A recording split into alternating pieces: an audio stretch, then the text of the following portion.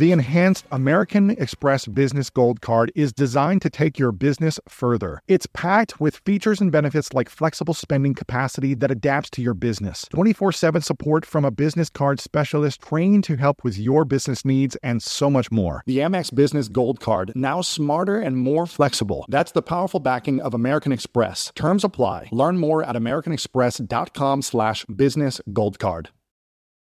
This is episode number 1212 on the 4 habits to make you unstoppable. Welcome to the School of Greatness. My name is Lewis Howes, former pro athlete turned lifestyle entrepreneur, and each week we bring you an inspiring person or message to help you discover how to unlock your inner greatness. Thanks for spending some time with me today. Now let the class begin. Welcome back, my friend. This is all about habits, and habits are what set your life up for success. And if you don't develop discipline and strong habits, then you aren't setting up an environment to truly be successful for yourself and in your life. And in this new year, focusing on the right habits is so crucial to make this year stronger than any other year. So in this episode, we discuss how to master the art of leadership with Simon Sinek, how to create systems instead of just habits to become successful with James Clear, how to set the right type of goals with Katie Milkman, how to double your learning speed with Jim Quick, and much more. And if you're inspired by this, make sure to share this with someone that you think would be inspired by this message as well. And if this is your first time here, please click the subscribe button over on Apple Podcast and Spotify and leave a review. Let us know what part of this episode you enjoyed the most. And today's fan of the week is from Elise, who said, "My husband and I stumbled upon this podcast while waiting for family, and I have not been able to listen to anything else since. And I'm at the point where I want to share every episode with my clients because the effect these individuals have had on me in such a short amount of time has been calming and healing." So big thank you to Elise. I'm so glad that you stumbled upon this and you're sharing it with all your friends and your clients as well. You are the fan of the week. Okay, in just a moment, it's time to develop new habits and have the best year ever. Is saving money one of your New Year's resolutions? Well, if you haven't heard, one place you can save is on your prescription costs. And that's exactly what GoodRx helps you do. See, I was surprised to learn that prescription prices can vary between pharmacies by as much as $100. But now I can check GoodRx to compare prices at pharmacies near me and to find discounts that could save me up to 80%. 80%. That's crazy. I actually have a team member who was prescribed a brand name medication, but her insurance would only cover the generic brand. And she had side effects with the generic brand, so she was forced to pay out of pocket for the brand name. With GoodRx, she was able to save a lot of money on her meds. With GoodRx, you can find discounts, like my team member, for your prescriptions at over 70,000 pharmacies like CVS, Kroger's, Walgreens, Rite Aid, Vons, Walmart, and more. So for simple, smart savings on your prescriptions, check GoodRx. Go to goodrx.com/greatness. That is goodrx.com/greatness. goodrx.com/greatness. GoodRx is not insurance, but can be used instead of insurance. In 2021, GoodRx users saved an average of 79% on retail prescription prices. In this first section, best-selling author of Leaders Eat Last, Simon Sinek shares what it takes to be a strong leader. And you're always leading something, whether you realize it or not. And if you're not leading an actual company, you're leading your own business, or you're leading your life. And maybe you're leading your family as well. The skill of leadership is so crucial towards success. Let's dive in.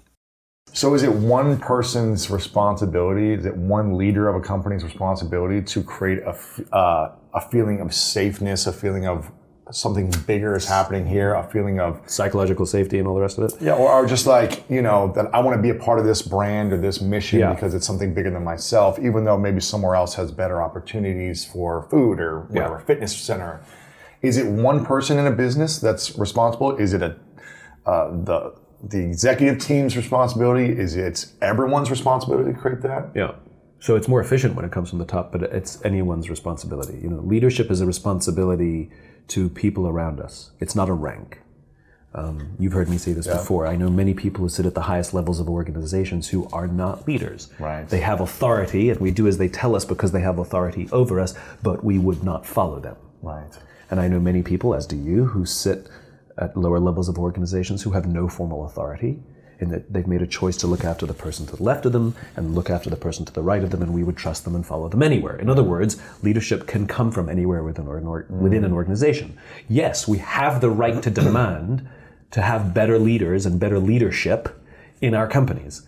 But when we don't, quitting is not the only option, nor is simply complaining, but undertaking the task of becoming the leader we wish we had. Wow. You know, anyone at any level can become a student of leadership. And anyone at any level can choose to take to look after this person and that person and work tirelessly to see that they rise, they become better versions of themselves, and that they show up to work inspired and go home feeling fulfilled and feel safe when they're at work because of us. Yeah. And though the organization itself may be dysfunctional, there are pockets, diamonds in the coal mine. And if you get enough of those pockets, the tail can actually wag the dog. Wow. So that's the great irony of all of this, which is the power belongs to the people. This is just an anthropological truth. Sure. You know, the power always belongs to the people, which is why dictators bus in crowds to give the appearance that they're popular, or they actually have fake elections to give the appearance that they have a mandate. Dictators do that, right? If the people didn't have the power, dictators wouldn't need rallies and they wouldn't need elections. Right? Dictators fear the people, right? Because people have the power in any population, in any organization. And what keeps dictators and bad leaders, authorities in power is by keeping the people divided. Because if you can create mistrust amongst neighbors, then the people can never come together and never depose the leader. And so if you look at any dictatorship that ever existed, there are systems. Look at East Germany during the Cold War. You know, we didn't know who was telling on us. So everybody kept to themselves and nobody trusted anybody. Neighbors didn't trust neighbors. And that allows authoritarian organizations to do as they please. The people, when people come together, you know, it's not Congress that just woke up one day and decided the Civil Rights Act, that's a pretty good idea. It was thousands and thousands and thousands of people marching, you know, in peaceful protest that put unbelievable pressure on a system to change. And anything that's ever happened in the world where there's been revolution happened this way. Yeah. People always have the power, and this is very true in business as well. The people have the power. And so if we have mass layoffs on an annualized basis and you create internal competition, what you're doing is you're pitting people against people, especially if you create a system where we're only incentivized based on individual performance. So in a sales organization, for example, if my income literally depends on how many sales I get and I'm going to keep stuff away, why would I help you? Yeah. Right? Keep the people divided, you keep the system that we've got. But as soon as the people come together, good things happen. And so I'm a great believer that those of us who believe that there's a better way to build a corporate environment, those of us who believe that being able to say I love my job is a right.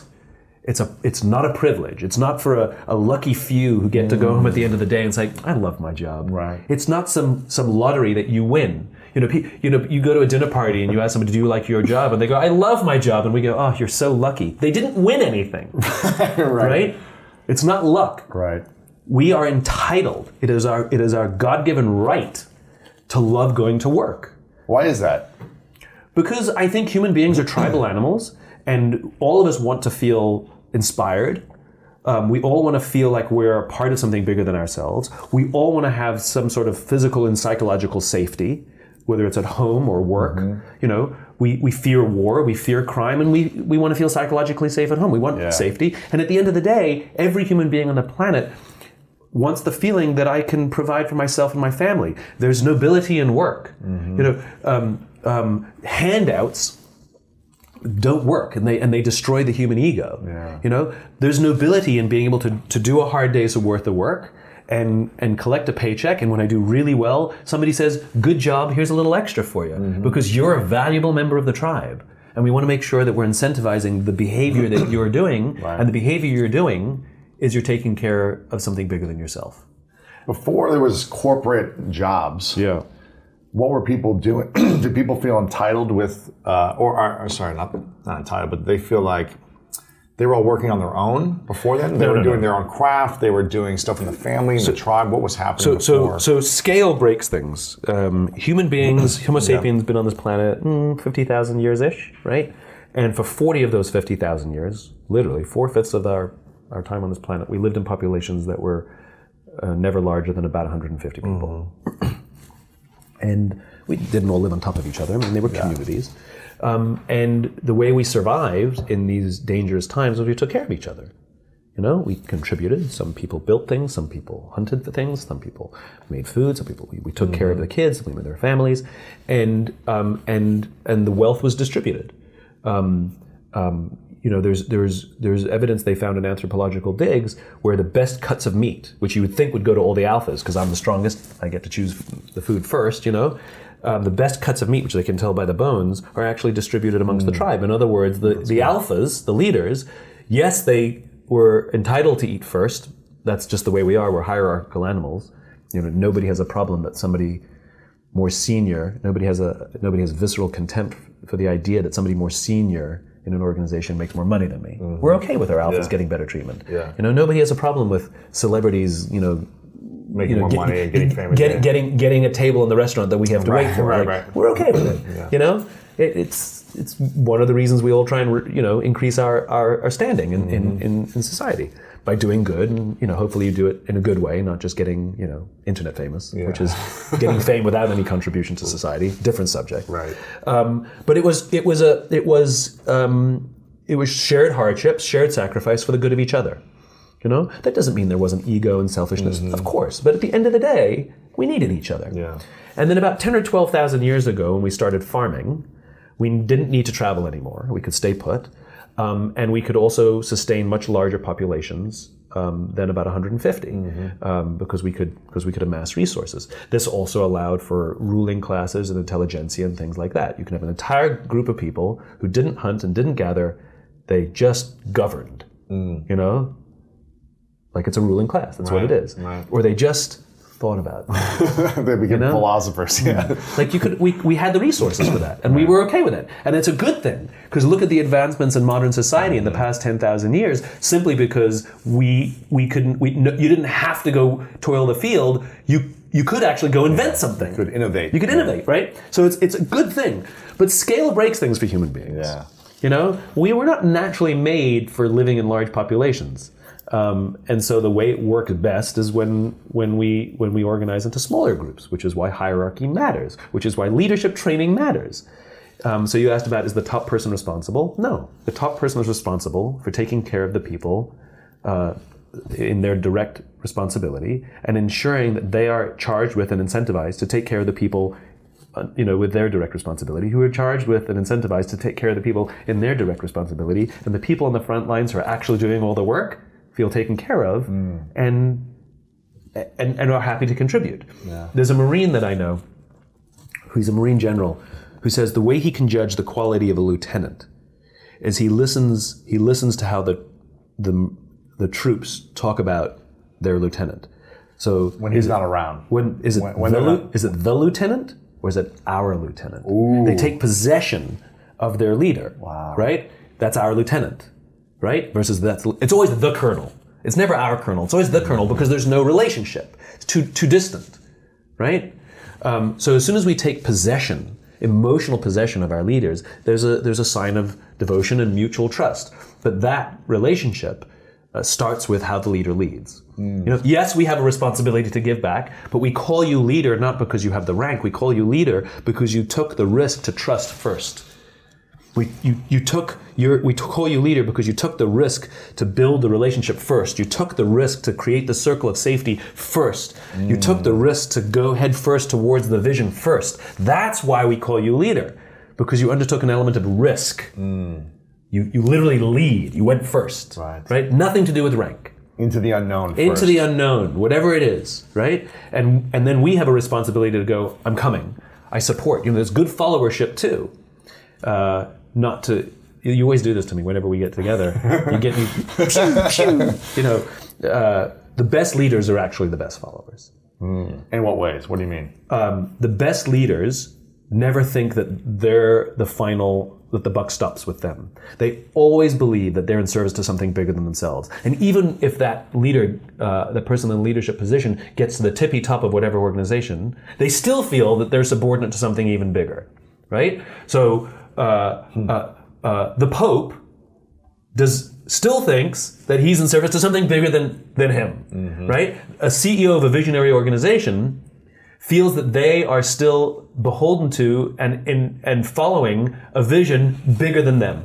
So the best leaders actually are the best followers, even if they're at the highest levels of the organization. They're still in service. Right. It may not be to a person, but to a cause, to a cause, mission, an idea, a vision, God, something. Whatever it is, there's still some sort of something that they're beholden to, and they're devoted to, and they're in service to.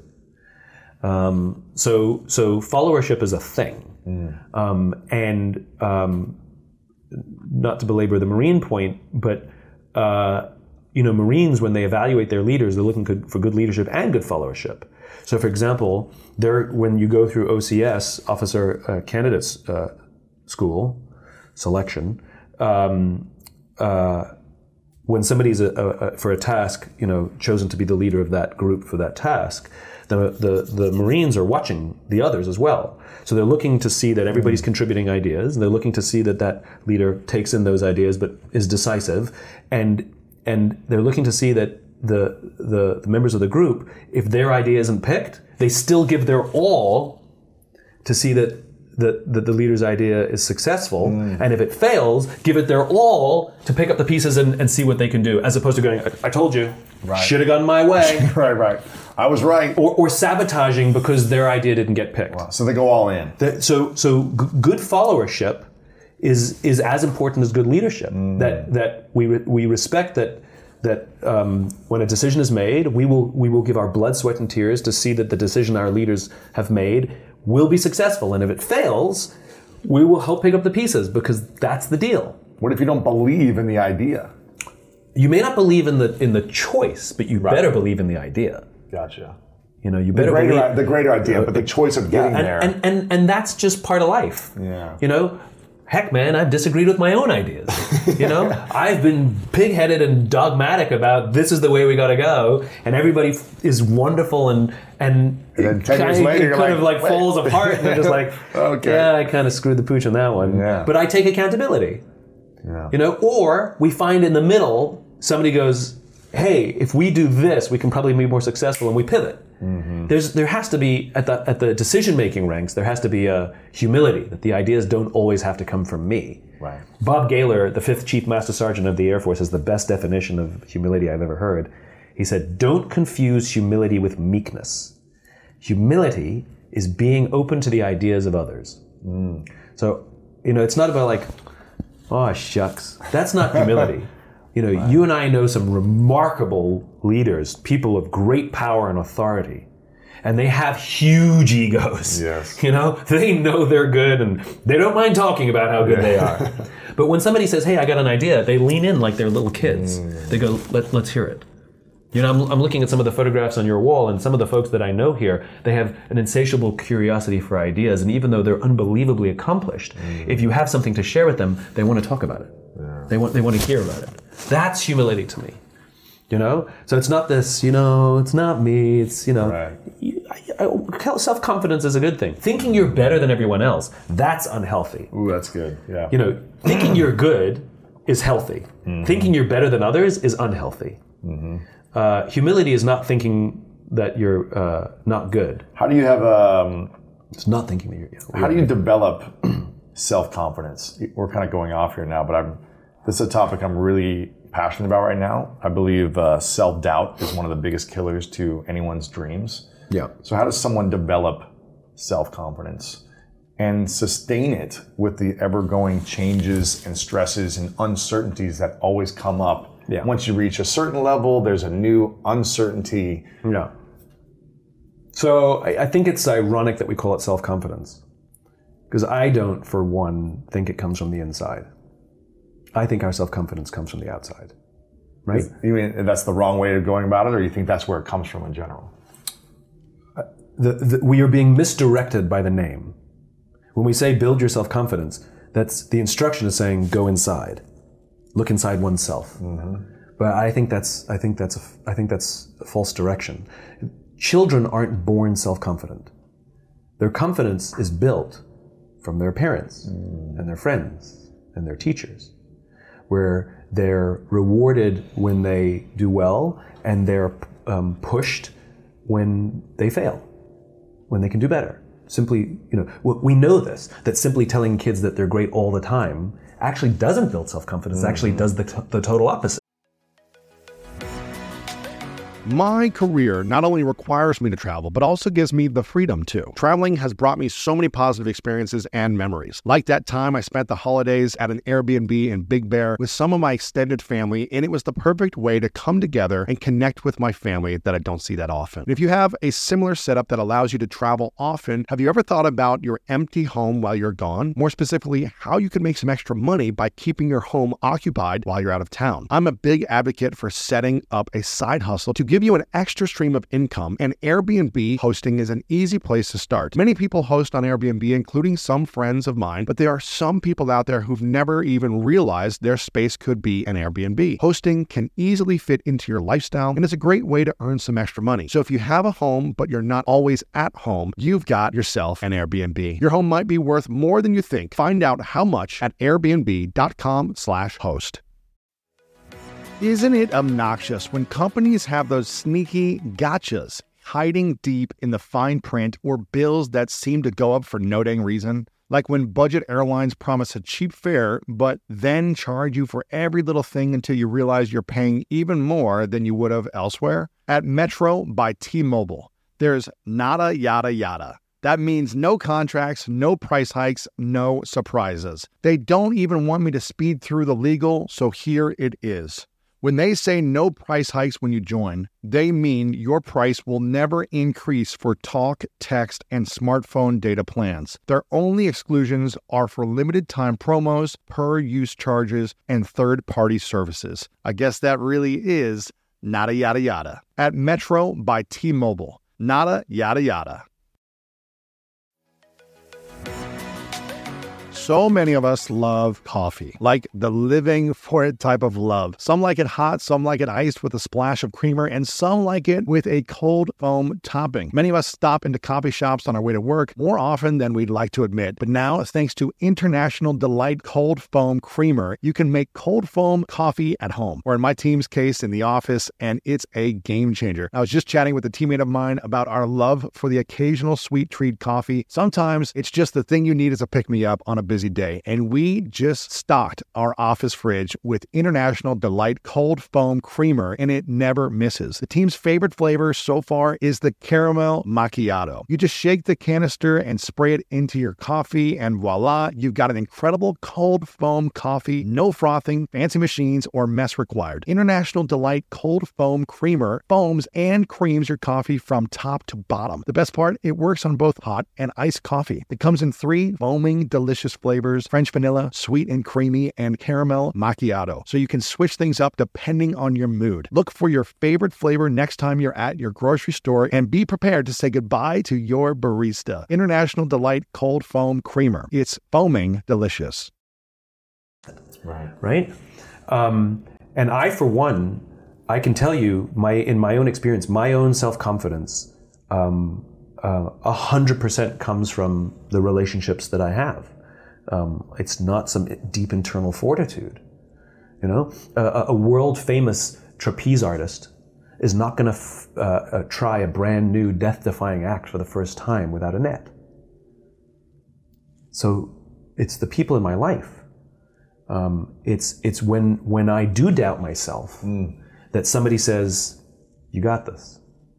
When somebody says, "I believe in you."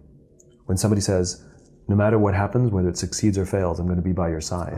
That's when I have the confidence to do difficult things. Wow. Right? I don't have some natural battery that just right. That to me is bravado. Yeah. I don't know if that's self-confidence. Being a huge risk taker is not an indication of self-confidence to me. Jumping out of a plane and jumping out of a plane with a parachute are two different things, right? Right. to me, self-confidence is measured, and there should be a degree of doubt. But I think true self-confidence, belief in oneself and belief in one's cause, I could not do the things that I'm doing, and I would not have the strength to have made the sacrifices that I've made, or continue to wake up on a daily basis to drive to spread this message, if I were alone. And so when we talk about building one's self-confidence, I think the mistake that we make is that we look inside. I think the reality is when we're trying to build our self-confidence, we should be looking to our friends. We should be nursing our relationships. When I'm looking to build my self-confidence, the question is, who around me do I need to take care of? The way we build our self-confidence is by helping somebody else build theirs. Right. It's an act of, we will build our confidence with an act of service. So I'll tell you a true story. So I did an experiment. I love doing experiments in my own life. Yeah, me too. I have mad thoughts. And I'm like, well, let's try this one out. So I have a very dear friend who has stuck with me through thick and thin, who she is absolutely profoundly one of the reasons that I am who I am today, right? And I have my confidence in large part because of her, right? She's one of a small group of people who I look at and say, yep, good friend, right? Yeah. She was struggling, like seriously struggling. Oh, let me take a step back. So we decided that we were going to. She was struggling. She was going through some hard things in her life. Career wasn't going the way she wanted. Her personal relationship was struggling. There was a lot of rough. She was lacking confidence. There was a lot of rough. Yeah. She was lacking confidence. Yeah. And we would get together on a regular basis, and I would attempt to coach her, And she'd feel great for the hour after she left me, and then it would very quickly go back to normal. Right. And we'd get back together and I would coach her, and she felt great for the hour after she left me, and then it would go back to normal. And I can't say that there was some profound change being made in her life. So I had a harebrained idea. I went to her and I said, I need your help. I said, I'm struggling.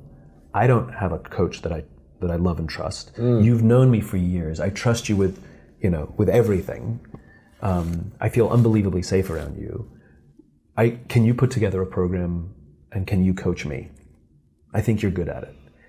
And it wasn't reciprocal. It was I'll coach you, you coach me. I said, it's just, I need your help because I'm struggling. It was legit. It wasn't like I was just making stuff up. You were stressed. It was legit. I could do with the help, and I trusted her to help me. And something profound started to happen. Over the course of just a few weeks, it wasn't even a few months, but over the course of a few weeks, she started to gain way more confidence. Her career started to really move in a more positive direction. Her relationship firmed up. And the more that she was in service to me, the more that she grew herself. Wow. So I think self-confidence, I wish we didn't call it self-confidence. Because like I said, I think it gives a false direction. The way we build confidence is with. Con means with, doesn't it? Interesting. So I have no idea the interesting. Etymology of confidence. That's interesting. Just making stuff up here. But con means with. To confide.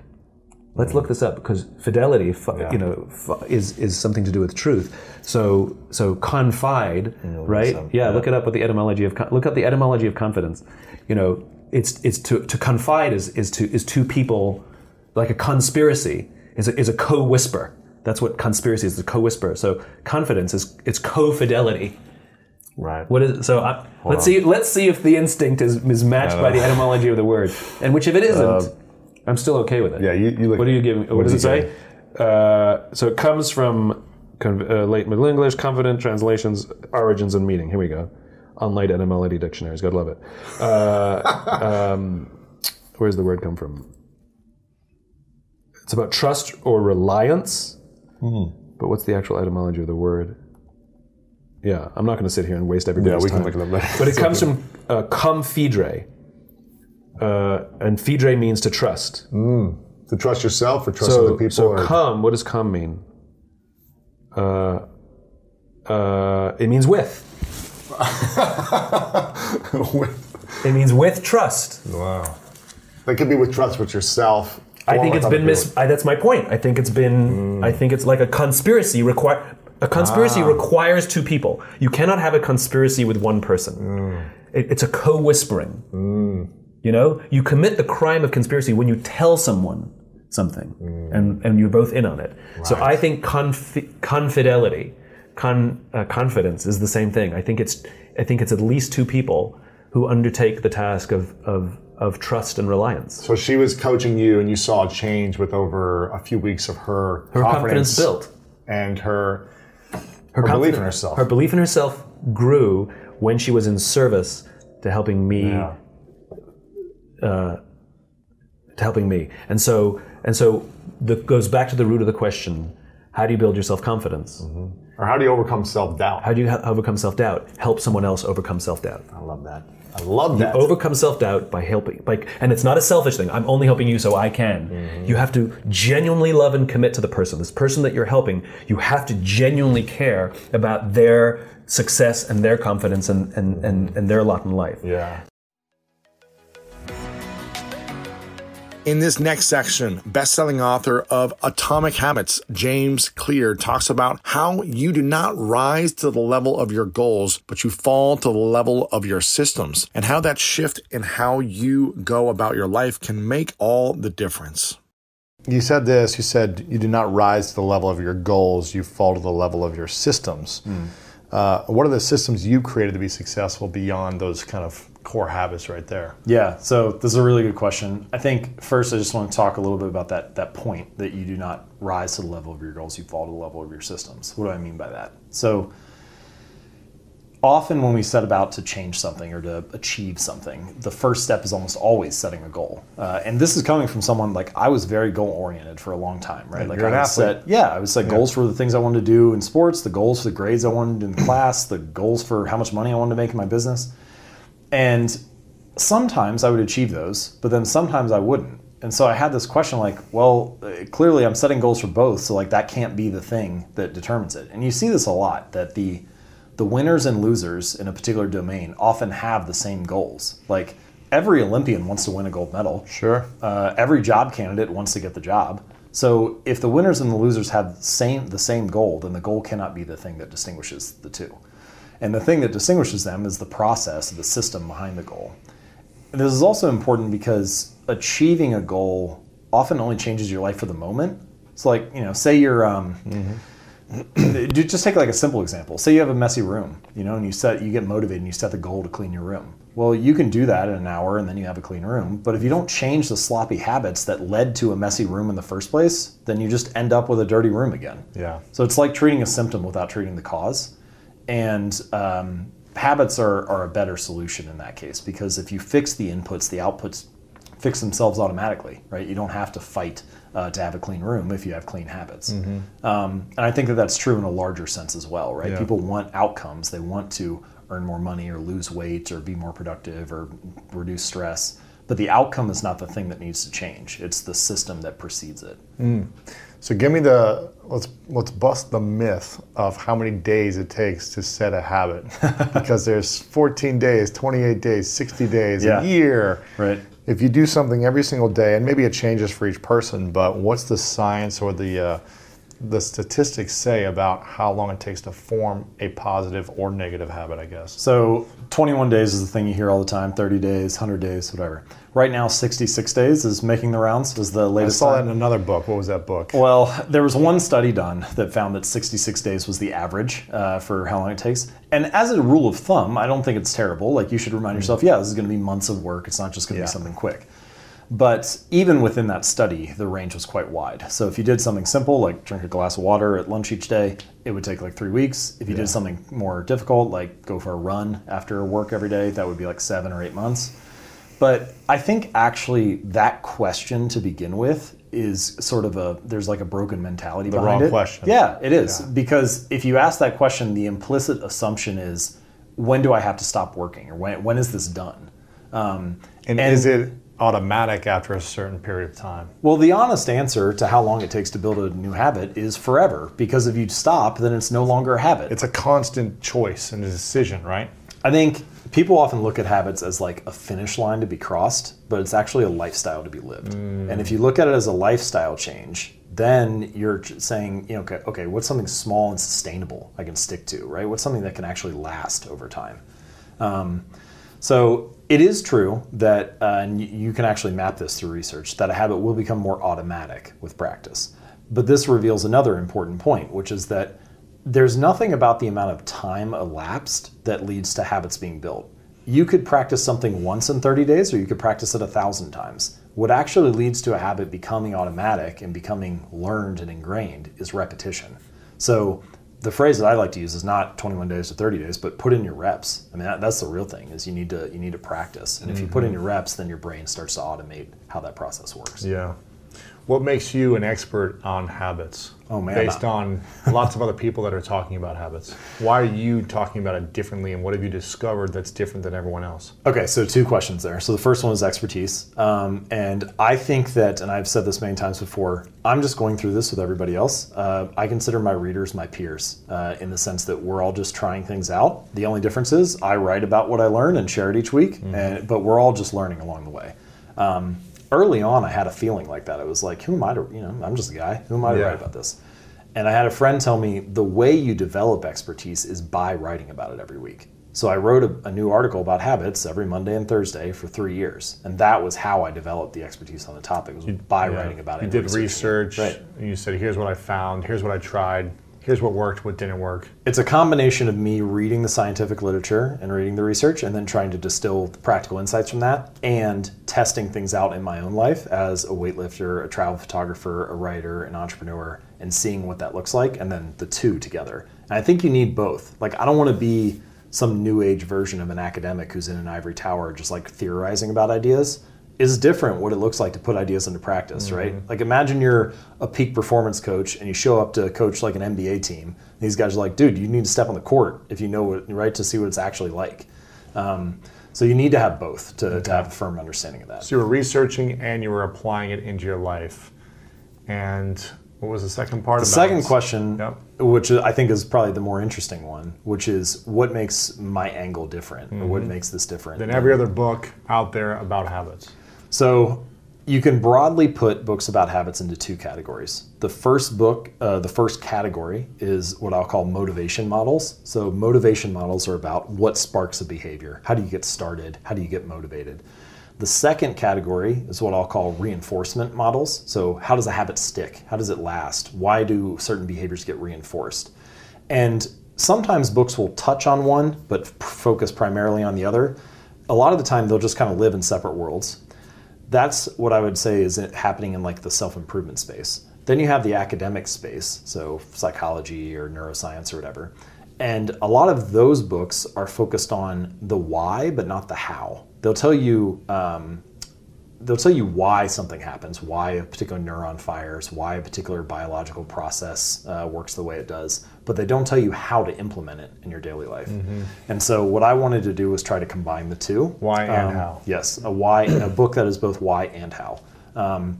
Why do habits form the way they do? Why are they important? And then how do they actually work?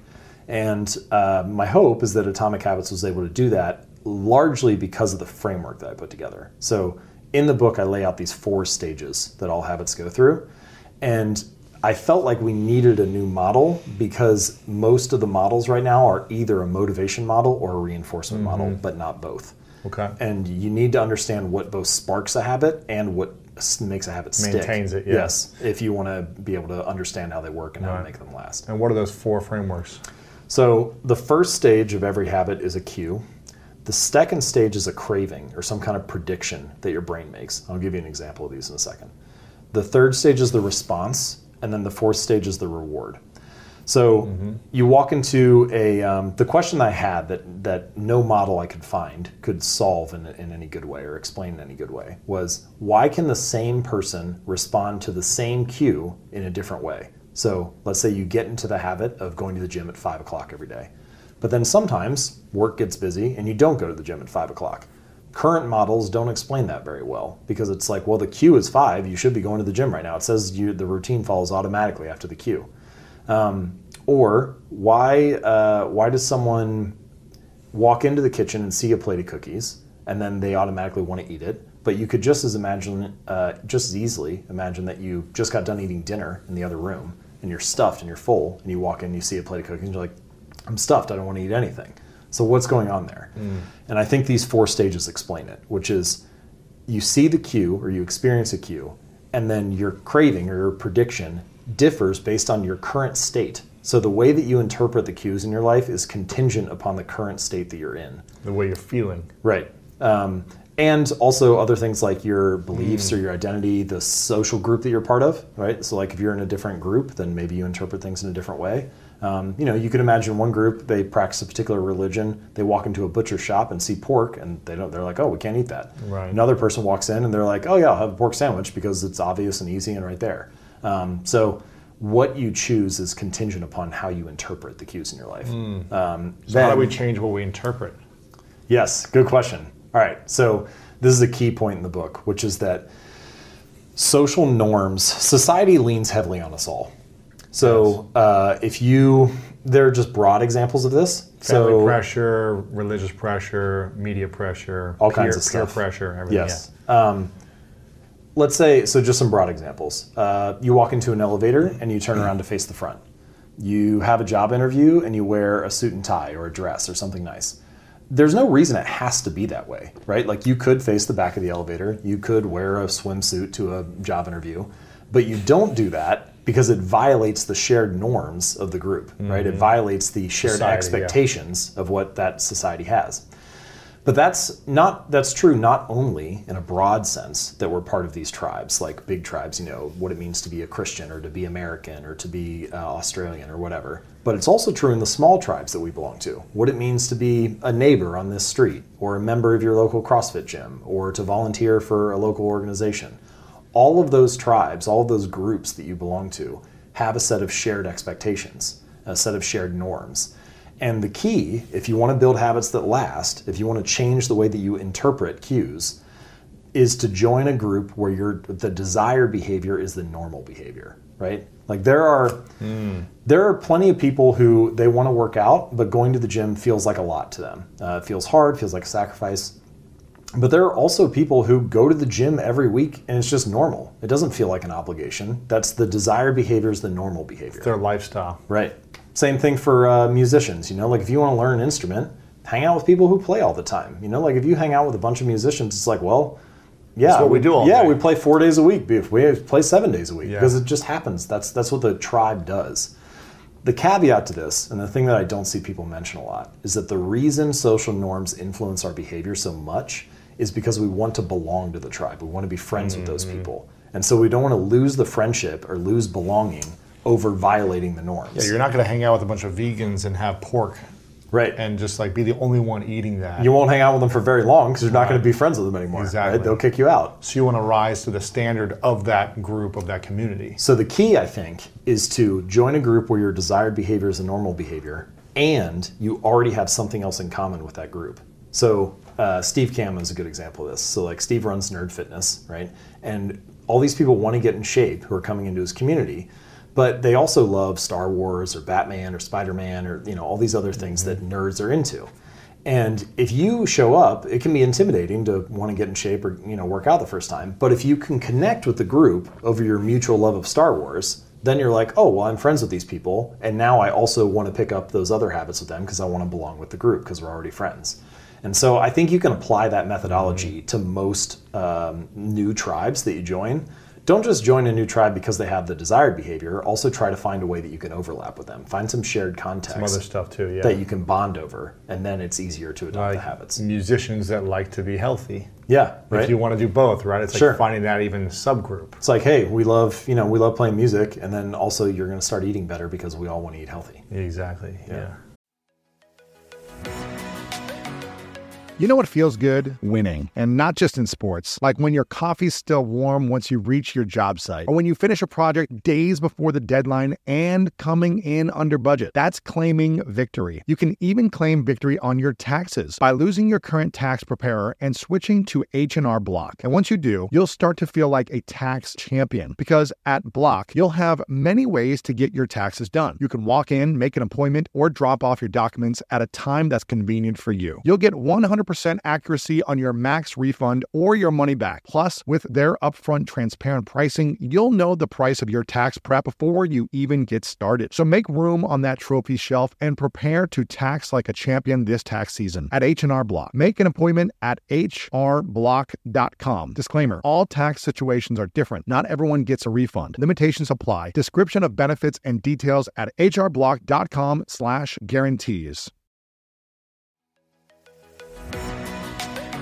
Think of all the amazing things in life that are expressions of just you. For instance, the song you stream over and over again while you're in your 13th hour of gaming at 4 a.m. in the morning with all the lights off, trying not to wake up your roommates. Or the recommendations that you share with your friends on the top 6 comedy podcasts that are the best to listen to on your way to the gym and back. Or even your new haircut, which may or may not be an epic bowl cut from the 90s and hopefully is. Everything that makes you, you, makes all the difference. State Farm believes insurance should work the same way. Your plan, your coverage selections can be personalized by you, and the ability to choose the plan that you want by picking the options that fit you, like choosing to bundle your home and auto policies, is what the State Farm Personal Price Plan is all about. Getting the coverage you want at an affordable price just for you. Prices are based on rating plans that vary by state. Coverage options are selected by the customer. Availability, amount of discounts and savings, and eligibility vary by state.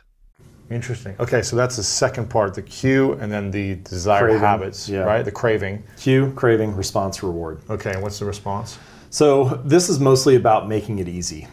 So this is the habit itself, and the easier a habit is, the less friction there's associated with a habit, the more likely you're going to be to do it. So the way that I like to describe this, imagine you have like a hose, right? And there's a bend in the middle. There's a little bit of water trickling out. If you want to increase the amount of water going through the hose, you have 2 options. You could either crank up the valve and force more water through, or you could just remove the bend and let it flow through naturally. And a lot of the time, advice is centered on cranking up the valve. It's like you need to try harder, you need grit, you need perseverance, you need motivation, you need to overcome the obstacles in your life. And all those things are fine, but I think they're all short-term solutions. You might be able to do that for a day or a week, but I've never consistently seen someone stick to positive habits in a negative environment. It's really hard to fight that day in and day out. Mm-hmm. So the solution, I think, is to reduce friction. And there are a ton of ways you can do this. One way is just to scale the habit down, make it as easy as possible. So people have heard things like this before, start small, small steps, whatever. But even when you know you should start small, it's still really easy to start too big. Mm-hmm. So, say you want to get in shape and you're like, all right, I want to run a couple days a week, but I know I should start small, so I'll only run for 15 minutes. But even that is like way bigger than what I'm talking about. I mean, it should be so small that in the book I call it the 2-minute rule, but you should downscale any habit to fit within 2 minutes. So it's like, all right, I want to go for a run 3 days a week. My habit is I put on my running shoes and I step out the door. Anything else that happens after that is just bonus. Is a success. Now, sometimes people resist that because they're like, well, this sounds kind of like a mental trick, right? Like I know the real goal isn't just to put my shoes on. I know the real goal is to go for a run. So if you feel that way, my suggestion would be only do the first 2 minutes for the first few weeks. Because what you need to do is master the art of showing up. Like I had a reader who ended up losing over 100 pounds. And one of the things that he did was he went to the gym, but he wasn't allowed to stay for longer than 5 minutes. So he would show up, be there, do like half an exercise, 5 minutes would go, he'd leave. He did this for like 6 weeks. Wow. Now, it sounds ridiculous. It sounds silly because it's the opposite. Just work out for a half hour. Yeah. But what he was doing was mastering the art of showing up. And a habit must be established before it can be improved. Right? If you don't establish the habit, there's nothing to optimize. If you're not showing up at the gym every day, who cares about what workout you're doing? You're not even there. Don't start running an hour a day if you've never run in a long time. Be the person who shows up and puts their running shoes on every day before you worry about how far you're running and what kind of workout you're doing and all that type of stuff. Establish the art of showing up first before going all in on the desired goal you want. I think that's right. I mean, you can find examples of people who flip a switch and transform their lives or have an epiphany and do it overnight, but I think that it's rare. Yeah. I think that the more sustainable strategy, the more reliable strategy is to scale it down to the first 2 minutes, focus on that, establish it, master the art of showing up, and then go from there. So really you should usually when people think about building better habits, they optimize for the finish line, right? It's like, how much weight do I need to lose? How much money do I need to make? When can I finish this book? It's all focused on the result. But I think instead, if you optimize for the starting line, make it as easy as possible to start, scale it down, organize your environment so that all that stuff is set up. This is another strategy for making it easy, which is that you can prime your environment to make the future action easier, right? Like if you chop up a bunch of vegetables and fruit on Sunday, it's now easier to have a healthy snack during the week. If you set your workout clothes out the night before, it's now easier to get into the workout the next day. But doing all that stuff to make it easy to show up, that is probably the more important piece early on. There's also like all these logistical details for building a habit that nobody thinks about in the beginning. Like what? Well, like take the example of my reader who went to the gym. It's like, okay, what gym are you going to go to? How are you going to get there? Right. Are you going by yourself or are you going to go with a friend? Do you need to... What time are you going to go? Yeah, what time are you going to have your own water bottle or is there a water fountain at the gym? Mm-hmm. And that stuff sounds like silly and small, but when someone's starting... Space, right? Yeah. The fact that like, oh, the gym doesn't have a water fountain and I always forget to bring my own, that's enough friction for someone to quit. So by focusing on just the first 2 minutes, you figure all that stuff out. And then once you've got that piece mastered, now you can worry about how long the workout is and what program to do and all that stuff. So figuring out the logistics first is an important step. I think that's something that just comes naturally with scaling a habit down. Yeah. You figure out what's required to show up because you're not worried about the result or the outcome or how long you worked out or judging yourself for, for running 30 minutes when you should have run 45 or whatever. Got it. Okay. So this is the response still? Right. Okay. And what's the fourth? The fourth one, and this is crucial for getting a habit to stick, is the reward or the outcome. So every behavior is followed by some kind of outcome. This is just basic cause and effect. And if the immediate outcome is favorable, is enjoyable, you have a reason to repeat it in the future. It's kind of like donuts. Yeah, exactly. Keep right. Repeating. It's like that example. If you feel good, if you feel satisfied right after you do something, then it's like this positive emotional signal, and it's like, yeah, I should do this again. Yeah. So you can see this actually, business is a really interesting example with this. There are a lot of products, and some of the most successful products have some type of immediate satisfaction that is layered into them. So toothpaste is a very common example. There's no reason a toothpaste needs to taste like mint, but it does because the minty flavor and the refreshingness of it, it gives your mouth this clean feel. Mm-hmm. It's more satisfying, so you have a reason to do it again in the future. I heard an interesting one recently about car manufacturers, that some of them are adding a fake guttural roar to the car or the truck when you press the accelerator, because it just adds to the actual natural sound of the engine, so it makes it more satisfying to step on the gas and to drive the car. So there are a variety of examples like this, but if you can add, the key is it needs to be immediate, right? So like this is, in the book I refer to this as the cardinal rule of behavior change, which is behaviors that are immediately rewarded get repeated, behaviors that are immediately punished get avoided. And it's really about the speed of how quickly you feel successful. If it feels good, you have a reason to do it again. Is that why video games do so well? Video games are masters at this. They're masters at it. So they're masters actually at a variety of aspects related to habit formation. So one is they're really good at this immediate satisfaction. There are all kinds of things. You're actually constantly getting feedback in a video game. Even if you're just running, you hear the pitter-patter of the steps. That's gratifying. Feedback. The jingles of like picking up another power up or seeing a kill or something like that. Whatever the game is, you're always getting constant feedback. Sound, things that are on screen, they're really good at dripping out. Watching the score increase in the top corner, that is immediate feedback. So they have all these different ways of making you feel satisfied. And when you see that progress, you have a reason to continue in the future. This is one of the most effective forms of immediate satisfaction is progress. As soon as you feel progress, you have a reason to continue. It feels really good to see that you're making headway. In this section, best-selling author of How to Change, Katie Milkman shares another approach to setting goals so that you can actually keep up your motivation. For me, it's so ingrained in me that if you want to accomplish your goals, you got to schedule these things you got to do on a daily basis and make it like break it down. What's the daily goal? What's the daily When are thing? you going to do it? What's going to cue you to do it? When? Who's going to watch you do it? Everything. What's at stake for you? What's at stake for other people? What's the higher purpose that if you don't do this, who are you going to be hurting?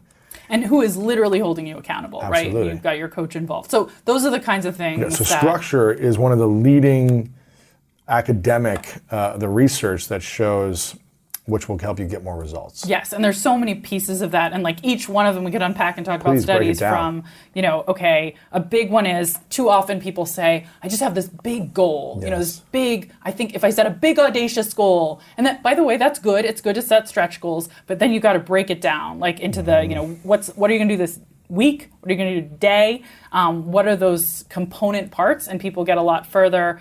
Research by Al Bandura, the late Al Bandura of Stanford, great thinker, sort of did some of the pioneering work on this. We just did a field experiment where we tested with thousands of people who wanted to be volunteering 200 hours a year, and they had committed to that goal. And we found that just sending them reminders not to volunteer 200 hours a year, but to volunteer 4 hours a week led to vastly better performance. Just that really simple change, even in the way you communicate about this. When you invite someone to start saving $5 a day instead of $150 a month, you get vastly higher take-up. Interesting. But it's identical. So just little framing shifts where you think about, let's break this down into the bite-sized component. Now it's harder to procrastinate on it. You can see how it's doable. It doesn't feel overwhelming. So you're saying if my goal is to save $105 or invest $105 a month or whatever this is, are you saying it's not the best approach to say I'm going to invest $105 a month, but I'm going to do $5 a day? Yeah, so 100. I can't remember what this. Yeah, it's 150 because it's like 30 days roughly in a month. Anyway. $150 as opposed to saying I'm going to save or invest $150 a month. Trick your brain into saying I'm going to invest $5 a day. Right. You're saying by doing that, what should happen? We should have many more people raise their hand and say, I can do this. As opposed to $150 is too big for some people. It sounds big. You start thinking like, oh no, where am I going to have to cut? Like that's a big, like I'm not going to get to go out to dinner 3 times that I thought I was going to get to go out to, am I going to make my rent? So you're like focusing on that big category, $150. And this was an experiment that was done, led by Hal Hirschfeld at UCLA with a savings app, Acorns, and they just invited people, either some people get randomly assigned, do you want to save $5 a day or $150 a month? It's literally the identical outcome. They will take $150 out of your account monthly. Yeah, but they framed it differently, and you get vastly higher take-up. Really? Something like 5 times more people are interested. It just feels doable. Yes. And it's like anyone can find $5 in their couch or like car, like the change. It's like, I can't do this every day, but $150 may be like a big stretch. Right, but it is the same thing. And so that broken down goal is really important. So it's like if you're working out, as opposed to saying, I'm going to run, 50 miles a week, it's like, that may seem like a lot, but I can run, what is that broken down to? 3 miles, 4 miles a day, 4 miles a day, 5 miles a day. It's more doable than thinking about the big number, right? Yeah. That's interesting.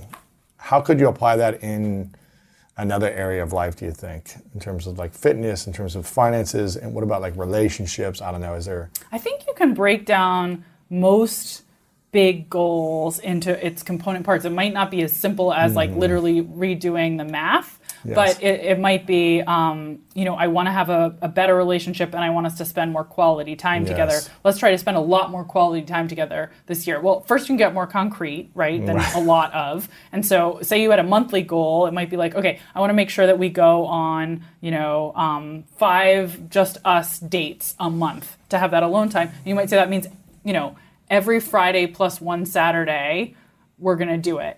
And that means, once a week plus one week that has 2 times. And let's go map out when they are. And it all becomes more bite-sized and achievable. And this is, again, you said you're like mapping out your schedules. These are the component parts that actually add up to achieving your goals. And I would think of like, okay, what am I going to do this week? What am I going to schedule this week? Not like, I've got all this stuff to do for the next 3 months. Like, what can I do for the next few days? And what's coming tomorrow? And then, okay, I see the full week and how am I going to manage my time? And at the end of the week, wow, I can look at what I created and I can be proud of it and build for the next week. Yeah. So that's really important. Yeah, and time's going to keep passing. And in 3 months, you're going to look back and say, oh, look at all the steps I took to get to me where I'm at. Absolutely. Winning the LA Marathon. No, I'm just kidding. Completing is the goal. Completing in 5 hours is my goal. Okay, so that's breaking down on structure. Let me add another super important strategy that I think a lot of high performers use that research supports. And this one I think is vastly underappreciated too, and it sort of relates to what I was poking at earlier, like the just do it Nike, like, no, that's not really right. I think this is really a misconception that's related to that. And this, the idea comes from research by Ayelet Fishbach of the University of Chicago and Caitlin Woolley of Cornell. And what they showed is that if you ask people when they have a big goal, what approach are they going to take to try to get to it? Most people say, like, I'm going to look for the most efficient route. It's all about efficiency. What's the most effective path to that end goal? That's how I go for it. And like a small fraction of people say something different. They say, I try to find a way that I'll enjoy getting to that end destination. Have fun. Have fun. So you could think about someone who wants to, we've been on marathons, say you're training for a marathon, somebody who's like, I'm going to just go to the gym and get on the on the treadmill and grind it out. It's hard every day. Yeah. And another person is like, I'm going to go on a run with a running group. We're going to go through, the most beautiful trails that I know. We're going to do it together. Maybe I'm even going to download some great reading material, listening material before I go so that I have something fun in my ears. Those are really different paths, right? Like this one might be more efficient because you don't have to coordinate with other people. You'll do it every day. You're going to know exactly your mileage. It's going to be really controlled. Yes. But it turns out if you don't enjoy it, you don't persist. And so they've done experiments where they showed that if you just actually encourage people to choose the most fun way to pursue an exercise goal or study, they did this with students in math class, giving them fun activities that were sort of going on in the background. You can use markers and play music and have snacks versus just grind it out. People achieve more because they persist longer when they find ways to make it fun to do. That's crazy. What's good for them. But we misunderstand this. We don't think we need that. We sort of think like, oh, that's kid stuff. Like, I'm just going to push through. And we're wrong. We won't, ultimately. And that's because of impulsivity, because we overvalue the present experience relative to the long-term gains. It's just how we're wired. We don't appreciate that. We don't appreciate that about ourselves, so we make these mistakes. We'll probably quit more frequently when it gets harder and harder if there's no daily joy or fun. If you're just like, I got 6 months, 12 months, 2 years until maybe this goal happens. This is exhausting, it's draining, it's pulling me away from having fun in my friendships or these activities. So it sounds like if you can make the challenging steps the fun activity in your day-to-day life, then you'll stick with it longer, is what I'm hearing you say. Absolutely. And I think it's so underappreciated. Yeah, that's so true. What about, what else around structure? You said there's a bunch of subcategories within structure. And the importance of having structure for high performers. Yes. Okay. So another really key thing is having if-then plans. I love that. So this is based on research by Peter Gollwitzer of NYU, who studied the way different people were making plans around goals they wanted to achieve. And he found that some people sort of said, I will eventually do it, or I'll do it, I'll do it once a week. And other people laid out real detail in their plans. And they had sort of if-then statements like, if it is a Thursday at 4 p.m., then I will go train for my marathon in this location, as opposed to sometime this week I'll get around to it. The more structure, the more clear it was what's the cue that's going to trigger the behavior, the more follow-through he was seeing. And then he started running a series of experiments where he would actually have people basically fill in the blanks, like fill in the if X happens, then I will do Y sentence instead of just saying I plan to do Y, and looked at what are the outcomes and saw this really matters. And it turns out we've done research showing that if people are prompted to just write down the date and time when they intend to get a flu shot, they're more likely to get a vaccine. If people are asked, when will you vote, where will you vote, how will you get there on a call, trying to encourage them to go to vote in an election, they're significantly more likely to show up. So these very simple tricks are being used widely in healthcare now, in voter turnout, because it's so powerful to create those if-then plans instead of just sort of the flimsy ones to get to an end goal. Gotcha. Okay. I like the if-then plans. If-then plans are super important. Yeah. Okay. We haven't talked about tracking or accountability, although we've alluded to them. Let's do it. So those are other really important pieces of structure. Tell me more. So tracking does seem to be really useful in terms of achieving goals, because if you don't have visibility into whether you're, getting anywhere, it's hard to reward yourself, and rewarding yourself is part of sort of the loop that makes you keep feeling satisfied and doing something. For the actual behavioral change to be implemented, right? Exactly. So it's a really simple thing, but this tracking does seem to matter. One of my favorite studies of this shows it actually in water conservation, where people were taking showers that were long, and they were committed to conservation, but their showers were long, so that wasn't totally working out for them. And then they were randomly assigned to two groups. One group's getting something they know they're being monitored and someone else can see how much water they're using. The other group gets, a visual. They can literally see in real time how much water are they using. 3 minutes left, 2 minutes, whatever you have. It wasn't a countdown. It was just showing total, total gallons used, liters right? or gallons, whatever. Right. So it's like really visible. It's going up. It's going up. It's going up. You're wasting this much every moment. Yeah. Right, and you can sort of think like, oh, how much did I use total yesterday? Right. So you can imagine that kind of thing. It's like gamification. Yeah, I'd say it's related to gamification, although there were no sort of stars and bells and whistles. It's more just I know where I am, and I have I know how much I've used. I'm a horrible human being for wasting this much water. No, I'm just kidding. Well, yeah, I mean that might be the kind of thought. Right. Hopefully, it wasn't that extreme because then it could come with negative. But it had a big impact. Tracking and measuring. Okay. Just having a sense, because then you can say like, I hit the goal, I did. You can make the goals more concrete that way. Like I'm going to do 10,000 steps a day. My little Fitbit jiggles, and it makes me happy. That's gamification. That jiggle gives me so much joy.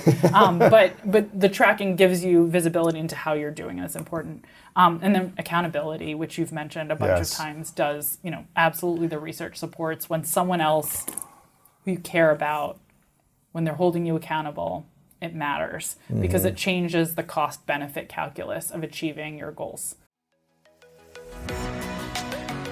I've recently joined the world of home ownership, and one thing I've learned is that there's so much more freedom with what I can do with my home, but also so many more decisions to make. Figuring out where to start on big projects like a complete room makeover can be overwhelming, but with Crate & Barrel's free interior design service, a design pro can provide design and styling help for projects big or small. Whether you're redesigning your living room, choosing a new dining room table and chairs, or even just styling a bookshelf, work one-on-one with a design pro who will work with existing furnishings and help you choose new ones. Get 2D layouts and even 3D renderings so you can actually see your space to help you decide. Did I mention it's free? Yes. Having fun exploring the possibilities of what you can redesign or have the design desk help. Go to crateandbarrel.com or your local store to make an appointment with the Crate & Barrel Design Desk. Dental Associates of Northern Virginia redefine what it means to visit the dentist. Get top-quality, personalized support from committed experts who prioritize the well-being and satisfaction of you and your family. Care is centered on a highly personalized treatment plan backed by the trust and support of long-lasting relationships. Schedule your next appointment by visiting dental1-va.com/offer/SiriusXM. And that is there research around that proves that, or is it? Yes, absolutely. When you're my favorite work. So this is in the category of what's called commitment devices. Okay. So it's a category that economists have been studying for decades because they find them really weird. So economists get really excited when they hear about commitment devices because they're like, these shouldn't exist. It breaks all our theories. A commitment device is when you create some sort of penalty or constraint on yourself. So we're used to the government doing that sort of thing, right? They put their speed limits and they fine you if you're tempted to speed. And we're like, yeah, that makes sense. But what if you fine yourself or penalize yourself for not achieving your goals? That's crazy. Who would ever do that? And yet lots of us do, and it's effective. And someone who's holding you accountable is sort of like creating a penalty. Because if it's now visible to someone else whether you've achieved more, you're going to feel shame if you don't. So that's the penalty. If it's invisible how you're doing. Yes. Now you could say also they're going to see the upside. So maybe it's not only a commitment device. That there's also an opportunity for pride and so on. But losses tend to loom larger than gains to us. Accountability tends to, I think, be most potent because of the sense that you don't want to fall down when someone's watching. Right. And commitment devices are generally extremely effective. The most effective ones are actually when you put money on the line. Right. So you can put cash down that you will forfeit if you fail to achieve a goal. Right. And research shows that helps. That works. It works really well. So putting money down and saying, okay, I'm going to pay $1,000 to something I don't believe in if I don't accomplish this goal, or if I don't do the steps at least to get there. by a certain time. Exactly. And it's like, That'll incentivize you. You incentivize yourself, which is very counterintuitive. Why am I finding myself? But it works. My favorite study is on smokers who wanted to quit. Half of them are given sort of your standard suite of stuff. Here's ways to quit. The other half are given all that stuff plus a commitment device. You can put money into this account for 6 months, and it'll disappear if you fail a nicotine or cotinine test in your urine at the end of 6 months. 30% higher quit rate in the group that just had the ability to put that money in there. Now, someone once told me that you pay attention to what you pay for. And so in the coaching world, when you're investing in a book or you're investing in a coach, usually the more the investment in that book or program or coach, the more you want to pay attention to getting the result. Would that be similar to this study that's like, okay, if I put $100 in this thing, in 6 months if I stop smoking, people are like, $100 doesn't matter, but if I put $100,000 in, I'm going to pay attention because that's a lot more money that I don't want to lose.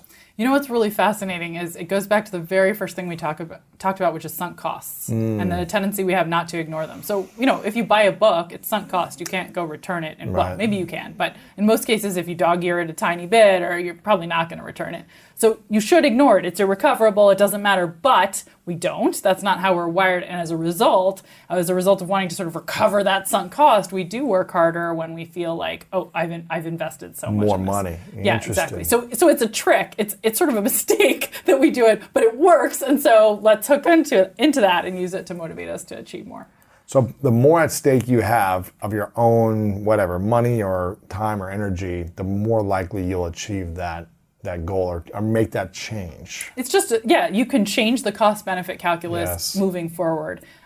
You can also, if you've invested in the past, then the sunk costs that we tend not to ignore will feel like they should change that. So there's sort of two ways, prospectively and retrospectively. You can put a bunch of money into something and then you're going to feel guilty if you don't do it. Right. Or you can use these commitment contracts where you literally put money on the line on, say, a website, one of these Stick or Beeminder, that you'll have to forfeit if you don't achieve your goal in the future. Wow. They're both tactics that can work for different reasons. Why do you feel like so many people... Oh, actually, I was going to ask you about this. With people putting penalties on themselves, even if they don't have an accountability or it's not a public commitment or something like that, if we say we're going to do something and then we break our word to ourselves, does that shift our identity, or does that keep us in a lower level identity of less confidence, less belief in themselves? But actually, when we keep our word, we increase the level of self-esteem and confidence, whether people know about it or not. Like, how does that affect our belief in ourselves or our confidence? It's a really interesting question. So, and specifically, you're saying when we fail and it's visible to others versus when we fail and it's invisible, how does that change our confidence? It's more like when we say we're going to do something and we don't take those actions, and we constantly, I say I'm going to work out 5 days a week, but I'm going to do 1 day. And I keep saying, I'm going to do this, and then I keep not doing it. How does that affect our belief in ourselves and our confidence when we continue to break our own word to ourselves? Got it. Yeah, that's as you the premise of the question is right. Yes. Like it's not good for our confidence to continually fail. We do have a really amazing, what Dan Gilbert of Harvard has called a psychological immune system, where we sort of figure out ways to still end up satisfied and somewhat happier than maybe we would if we took everything at face value. So we can bounce back. And I actually think fresh starts and the fact that the fresh start effect exists may be related to sort of the psychological immune system for all the failure that we constantly fail at our goals. Goals are hard to achieve. Yeah. Most of them we fail at. And we have built these ways to sort of stand up again and say, okay, but this time it's going to be different. And it's probably a good thing by and large. But of course, it's not perfect. And the more we fail, the more difficult it is for that psychological immune system to win. And what about the more we keep our word to ourselves, do we build more confidence and self-esteem and momentum towards achieving other goals as well, the other way? Sure. Yes, absolutely.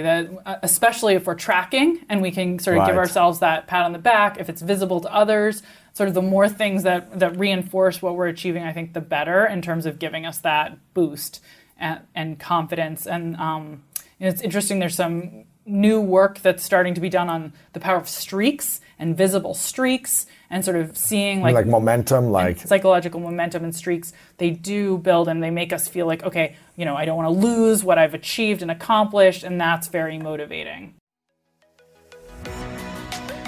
In this final section, brain coach and best-selling author of Limitless, Jim Kwik, shares how you can double your learning speed. One of the biggest mistakes people make as we grow is we no longer learn new things. And if you're listening to this podcast, it's clear you're a lifelong learner, but increasing the speed at which you learn and improving your memory can really benefit how much value you can hold on to moving forward.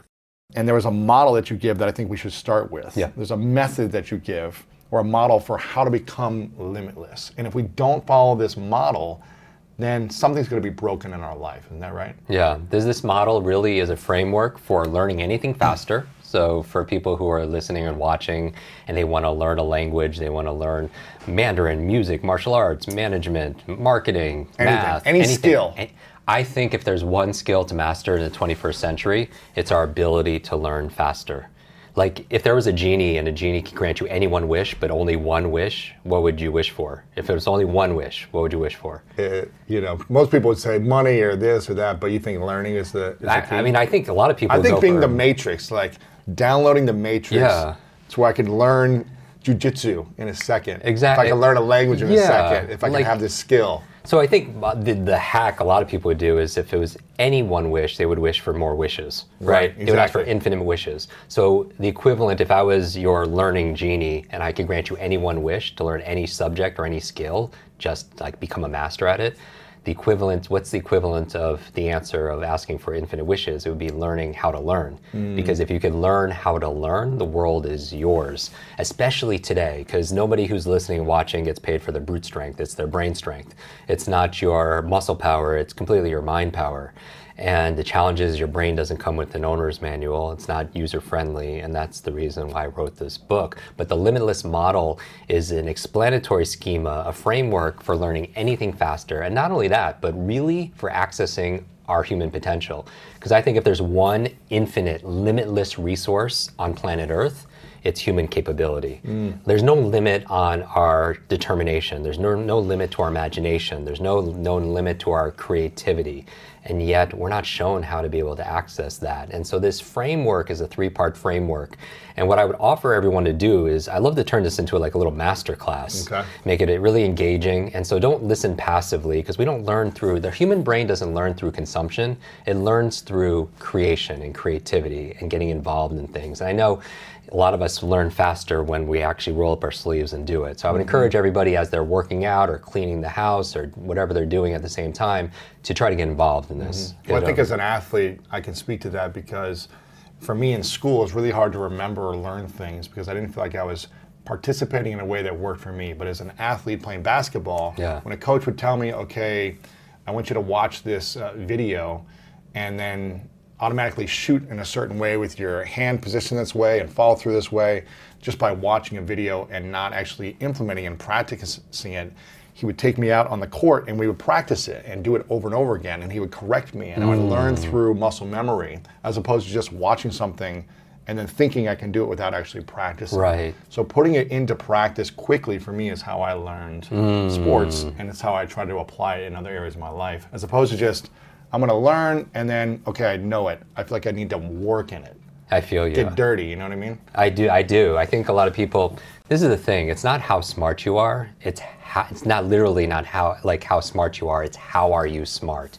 It's not how smart you are, or how smart your kids are, or how smart your business partner is. It's how are they smart, or how are you smart. What's the difference? So you are smart through experiential learning. Like in the book, we talk about... how are you smart? Gotcha. Exactly. Yeah. It's not how smart somebody is, like their IQ or their intelligence. It's how are they smart. And it's always context dependent. And so some people learn, we talk about learning styles in the book. It's like, have you ever been interested, just like you were saying, you're interested in a topic, but you're not getting it? Because sometimes the way you prefer to learn is different than the way the teacher prefers to teach. And it's like you're two ships in the night and you pass each other and you don't even realize there's no connection. You don't even realize the other one is there, and it feels uncomfortable. Like if I asked everybody as an exercise to take out a piece of paper, I encourage everyone to take notes because I'm going to drop a lot of like practical methods. when you're taking, if you were to write your name first and last on a piece of paper, actually you could do it right now, first and last, and everyone encourages you to do this. Or imagine you're writing your name first and last on a piece of paper. And then when you're done, I want you to switch hands. And in your opposite hand, right below it, write your first and last name with your opposite hand. I don't even know if it'd take me 10 minutes. And so while people are doing it, you'll notice when you're doing it with the opposite hand, as we're doing it, that's actually pretty good. That if I was to ask you which one was easier, first or second, and you would say the first was easier. Which one is more comfortable, first or last? The first one. The first one. So not only was it faster, it was easier, and then which one was higher quality? Let's check that out. Hopefully the first one's higher quality also as well. And so here's the thing. That means the second time it took longer.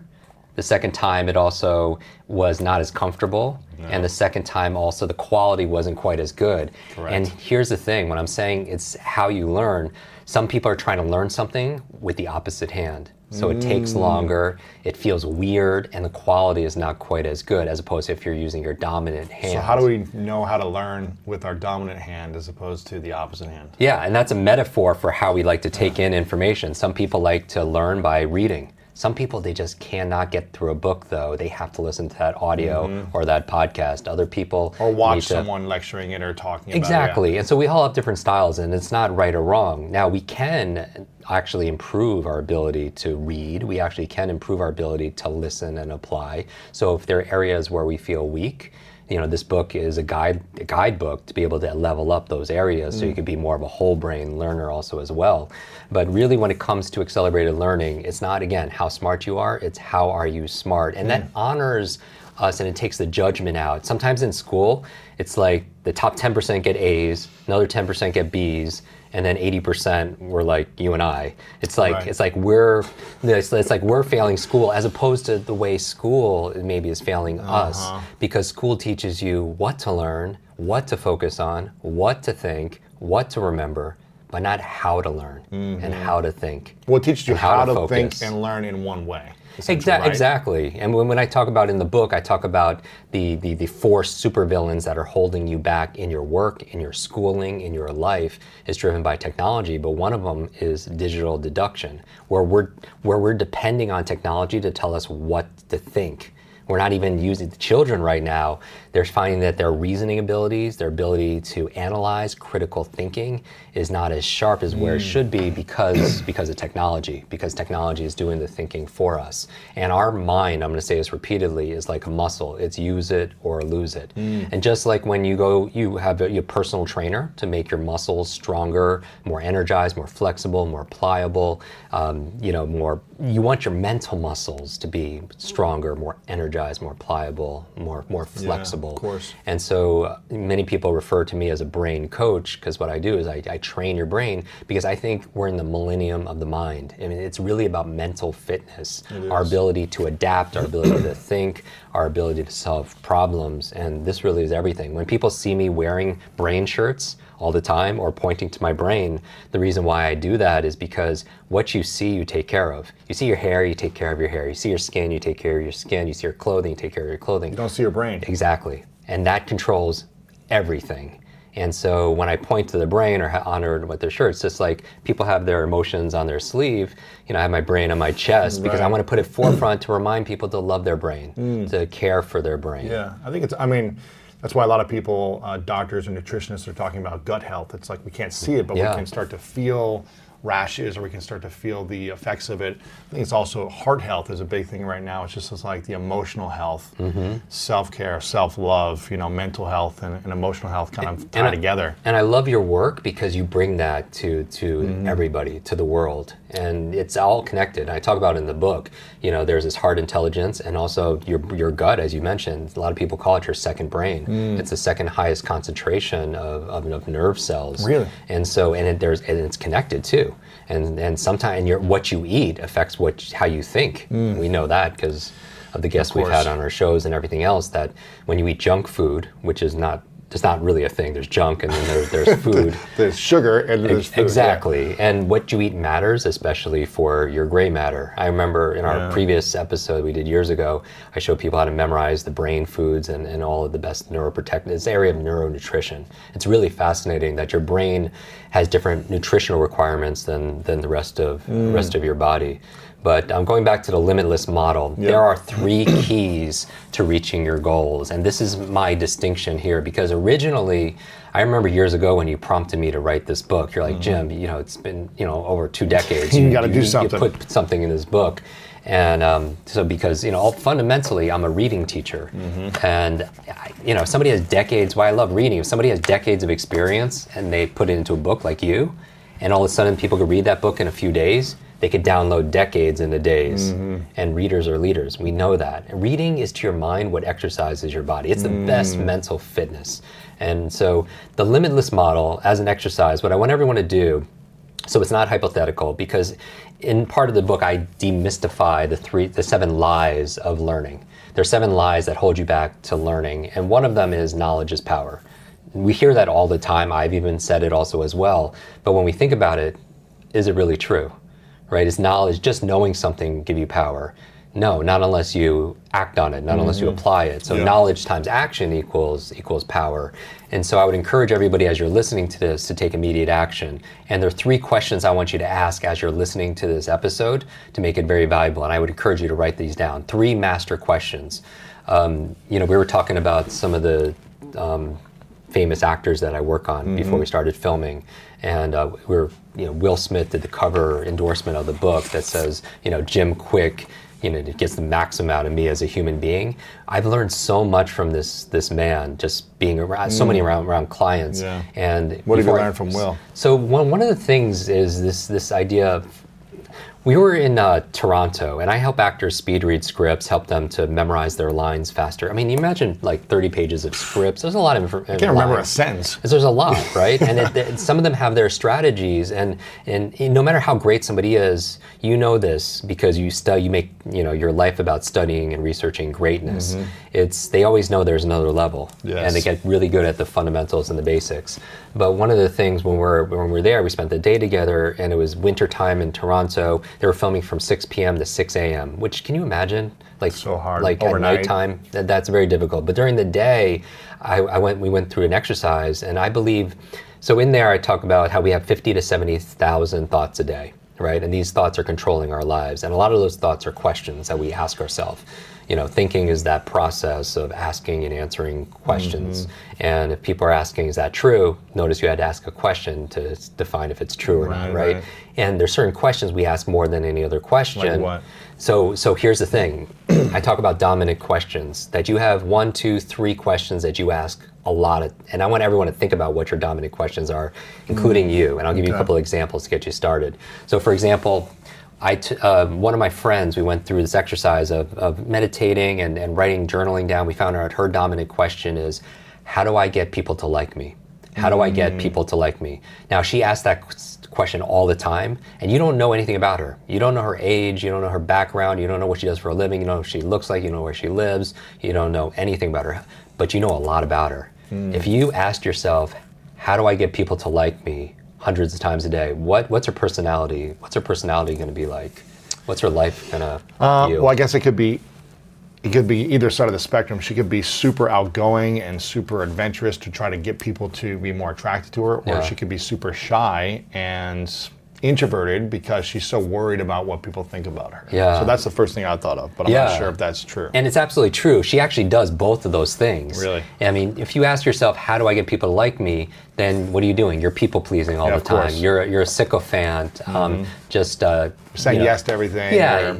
You people take advantage of you because you're martyring yourself because they're always trying to, they're making themselves less than, or their personality is never consistent because their personality changes. The chameleon, they change for people. Exactly. Yeah. And you know all that about her, and you only know one question she asks herself, and that's one of her dominant questions.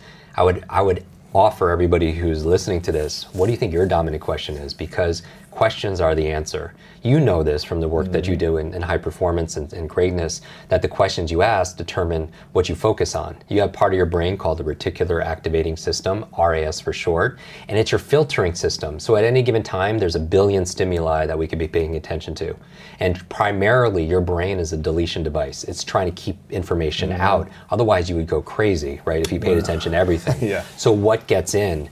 So for example, years ago, my little sister started sending me emails and postcards and pictures and photograph of a very specific kind of dog. It was a pug dog. You know those cute little dogs, exactly Men in Black dog, right? Yes, exactly. Very smushy faces. They're very compliant. You could dress them up as ballerinas, and they don't care. And she starts, and I didn't know why. So my question was like, why is she sending me these pictures all the time? That became a dominant question of the day. And then I realized her birthday was coming up. So she's a smart marketer, right? Planting those seeds. And here's the magic, though. I started seeing pug dogs, Lou, everywhere. I would go to the grocery store, I'd be checking out, and I swear to you, a woman's carrying a pug dog at the register. I would be running and jogging in my neighborhood, and somebody's walking 6 pug dogs. Wow. Now, my question for everybody is, where did these pug dogs magically appear all of a sudden in the world? No, they were always there, but they were not, I wasn't paying attention to them because they weren't important because I wasn't asking that question. Once you ask a question, you start to pay attention to those things, and that focus determines how you feel, determines your behaviors, and primarily, it's so interesting, it's kind of like social media.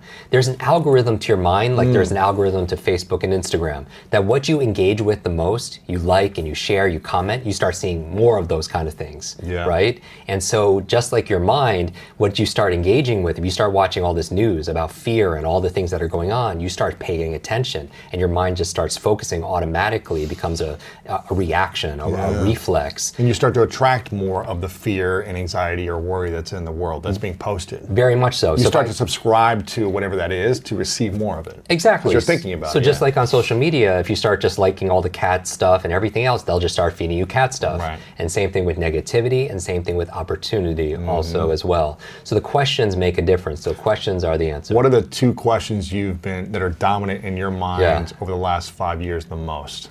So for learning, because I grew up with the broken brain, many people know my story from the last episode. When they see me do these demonstrations at Summit Series or events you and I have, remembering 1,000 people's names, right? In 10 minutes, all of that kind of stuff. I say that I don't do this to impress you. I do this to express to you what's possible. Because the truth is, we could all do that and a whole lot more. We just weren't taught. If anything, we're taught a lie that somehow our intelligence is fixed, like our shoe size. But I do it as a demonstration because I grew up with learning difficulties, right? I had my brain injury when I was 5. I had a very bad fall when I was in kindergarten. Rushed to the hospital. Before I was curious and very energized, my parents would say, but then I became very shut down. And my superpower growing up was being invisible. It was shrinking because I didn't want the spotlight. I didn't want to be called on. So I was literally physiologically, I was always trying to look smaller to protect myself so teachers wouldn't call on me or I wouldn't be bullied or something like that. And I would do that as well, except for I was just a giant in the class. So I didn't know how to do it. So I was always picked on. So for me, I would actually be sitting behind you, and I would be guaranteed no one would be able to see me. But going back to my question became all the time, first of all, when I was 9 years old, I was slowing the class down, and a teacher pointed to me and said, "That's the boy with the broken brain." And that label became my limit. And so think about when you're listening to this, what are the labels that we put on ourselves? It's like we're born with a blank slate, right? But through experience, through expectations of other people, through our environment, we learned that we are limited. And the good news is we can unlearn it. And that's the point of the book. But because I was in the broken state, I would always ask myself, why am I broken? Why am I the stupid one? And I started getting answers of why I'm so stupid, right? And every time I did badly on a test, I would be like, oh, because I have the broken brain. Right? If I was in sports, I'd be like, oh, because I'm the broken one. And that became my self-talk. Adults have to be very careful with their external words because they become a child's internal words. But later I started to get so frustrated, I started getting curious. And when you're curious, you start to ask different questions. I was like, why is that person why are they so smart? And how come I'm studying 3 times harder and getting less grades than them, right? And I started getting answers. My dominant question question ended up being like, how do I make this better? But the 3 questions that I focus on, and let me tell you first what Will's is. Will Smith's, one of his dominant questions when we went through this exercise is, how do I make this moment even more magical? How do I make this moment even more magical? It used to be, how do every I make moment, or like in acting this moment, this moment, any moment. Wow. Like, and it shows up, right, in his life, because later that night when we're filming, it was like 2:00 in the morning, and his family, we're all outside for the superhero movie that many people know of, and it was really cold because it was in Toronto, and it was winter time, and we're all just waiting. And just waiting and waiting and waiting. Because people think that, and you meet all these people all the time on your show, and they think it's so glamorous. No, they're just hurry up and wait. Exactly. Yeah. And I asked him this question because I believe genius leaves clues. I was like, how do you prepare? How do you get ready when the director? You're just sitting here for hours, and then the director calls on you. How do you get ready? And he was like, Jim, I don't have to get ready. I stay ready.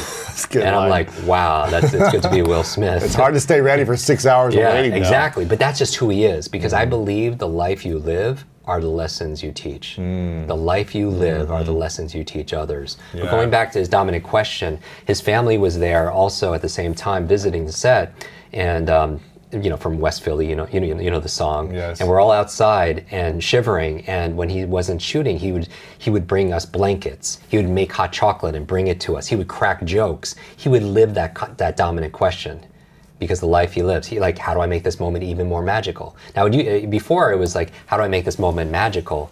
Then we played with it like even more magical, presuming it is already magical and amazing. And so these questions we ask are very important. Now, there are 3 questions when I said there's turning knowledge into power that I want everyone to obsess about. I mean, this will make you a master. Okay. And if you get it, this is it. 3 questions to turn knowledge into power, because knowledge alone is potential power. Number 1, how can I use this?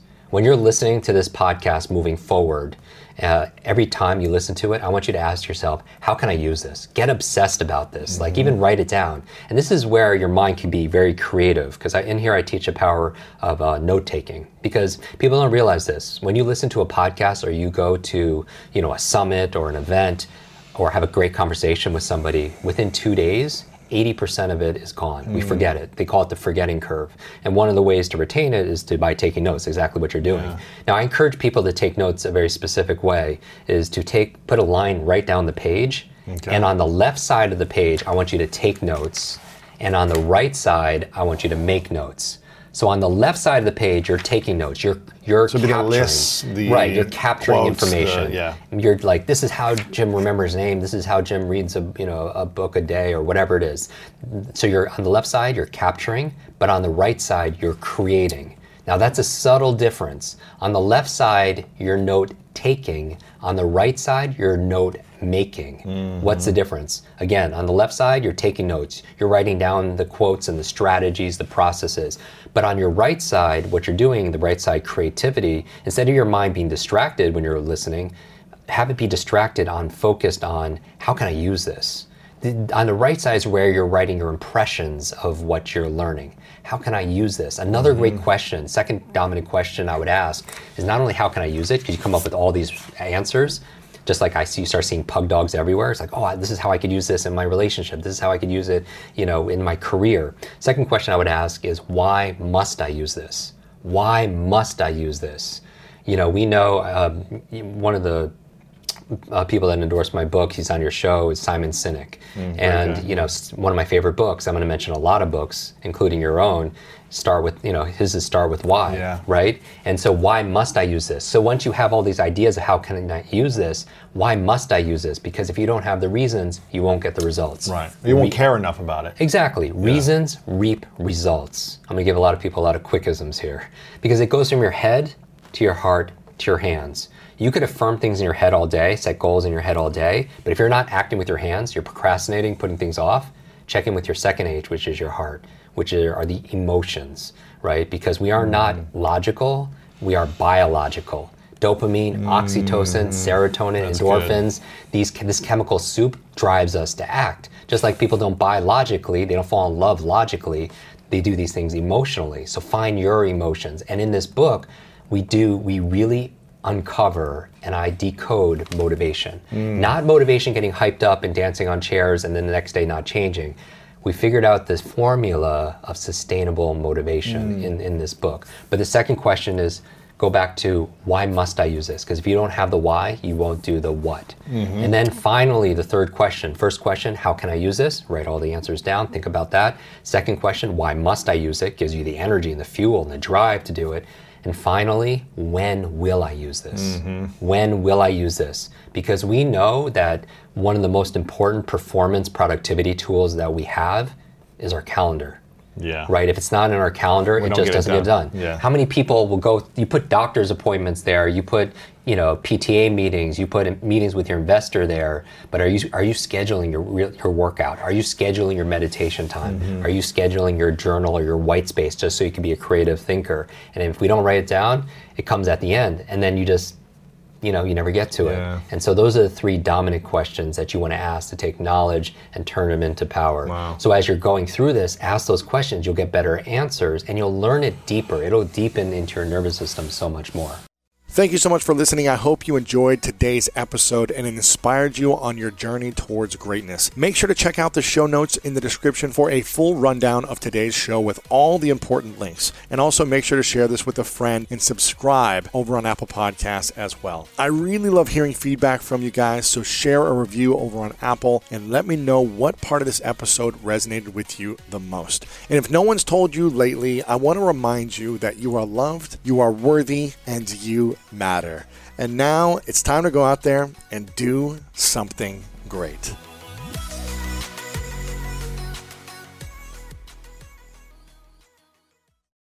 At Capella University, you'll get support from people who care about your success. From before you enroll to after you graduate, pursue your goals knowing help is available when you need it.